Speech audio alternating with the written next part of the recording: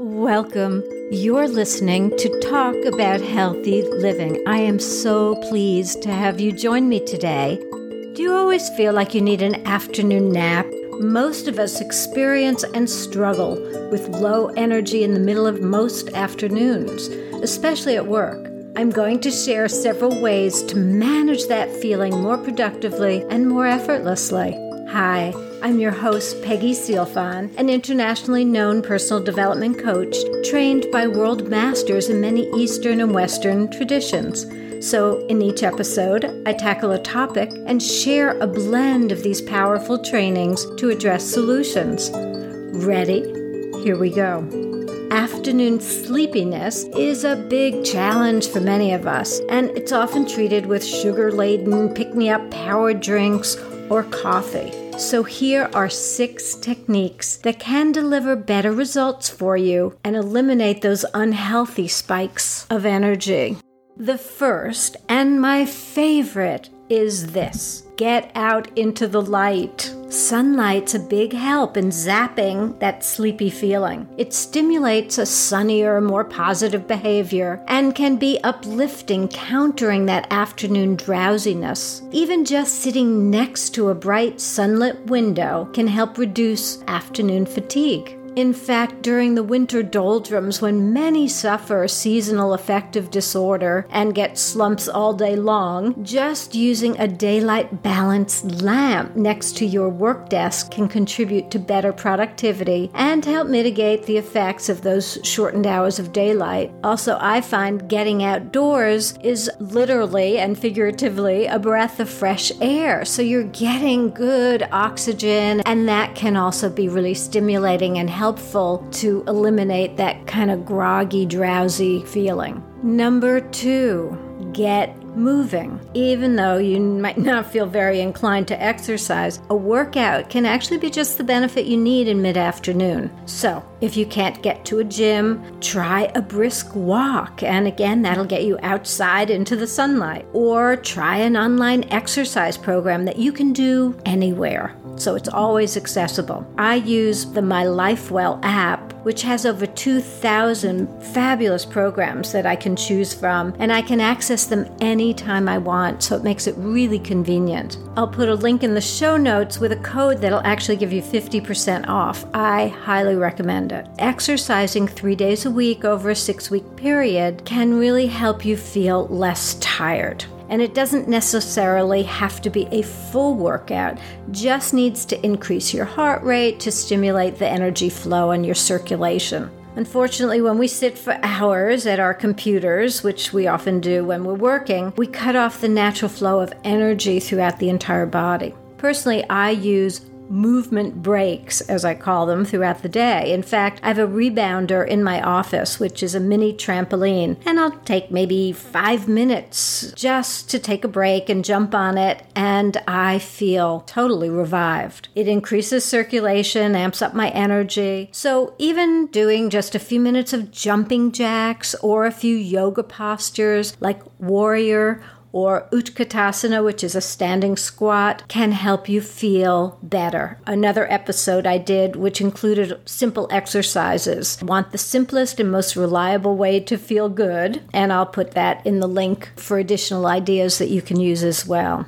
Number 3. Choose healthier snacks. When your energy drops, often your brain interprets it as a need for food to keep your body fueled. So there's a tremendous tendency to grab a quick pick-me-up snack, usually sweets or carb-filled chips, pretzels, soda. Even juices can be enticing, but they can have way too much sugar and can spike your energy temporarily, but then you'll crash even harder. So sugar has no nutritional value. You're better off snacking on something that will give you more sustained energy. Something with a combination of proteins, a little carbs, and a little fat. Something like peanut butter on apple slices can give you a boost, or just a handful of nuts. I actually grow my own sprouts, and I'll often munch on broccoli sprouts or mixed salad sprouts, which I find refreshing, and they're full of nutrients, so they give me a little boost. I'll also put in the show notes another episode in which I outline some of the healthier snacks you can choose, so you might want to take 9 minutes and listen to that one.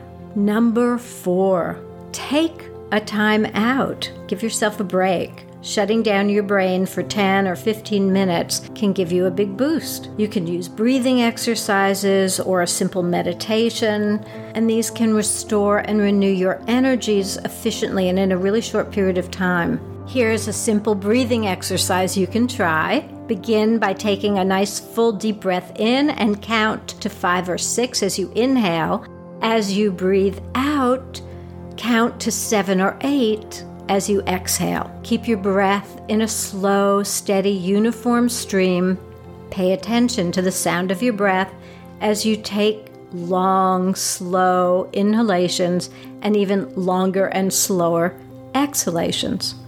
Practice this for a minute or two and then close your eyes for a minute and just focus on sensations that are activated in your body. Give yourself permission to take this time out for yourself. In fact, I'll also put a link to my 3 minutes to de-stress meditation in the show notes. You can download and use that daily, or you can refer to another episode on the secrets to achieve the ultimate state of being, and that also has a meditation in it. Number 5, stay hydrated. Sometimes you can be deficient in fluids flowing through your system, and that can lead to a feeling of tiredness. Dehydration can result in anxiety, headaches, even foggy thinking. So how much water do you need? Well, it depends on a lot of things, and it varies from person to person. Generally, it's about 9 to 12 cups a day for women, 13 to 16 cups a day for men. Now, this includes fluids from water, beverages like teas and juice, and also from food. So you get an average of 20% of your water from the foods you eat.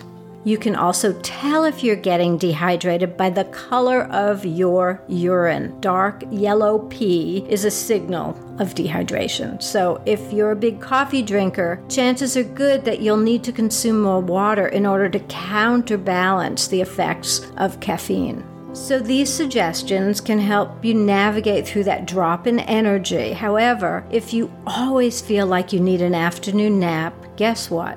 You do. It's part of our natural biological rhythms. Let me explain. In many ways, I feel we fight against our natural biology. That circadian rhythm, it's an internal system that regulates our wakefulness and sleep cycles. In fact, studies show that we're biologically wired for 2 sleep cycles. A long cycle during the night, which we all know about, and a second one for a short cycle during the mid-afternoon, usually between around 1 to 3 p.m., when our body temperature naturally drops. Other cultures have acknowledged this human need by scheduling siestas or naps in the mid-afternoon. Most North Americans power through this time and resist our own biological urgings. So, number 6, my ultimate recommendation is not to ignore what your body needs. Take a mid-afternoon rest period. In fact, for over 20 years, I've taught a 3:30 in the afternoon Yoga Nidra class every Tuesday to fulfill that need. Yoga Nidra is a yogic sleep, and in just 20 minutes, it gives you the equivalent of 3 to 4 hours of deep, restorative, rapid eye movement REM sleep. And I explain a little bit about Yoga Nidra and actually offer a 30-minute experience in an earlier episode, which is 4 hours of restorative sleep in 1/2 hour. So I'll also put that in the show notes for you.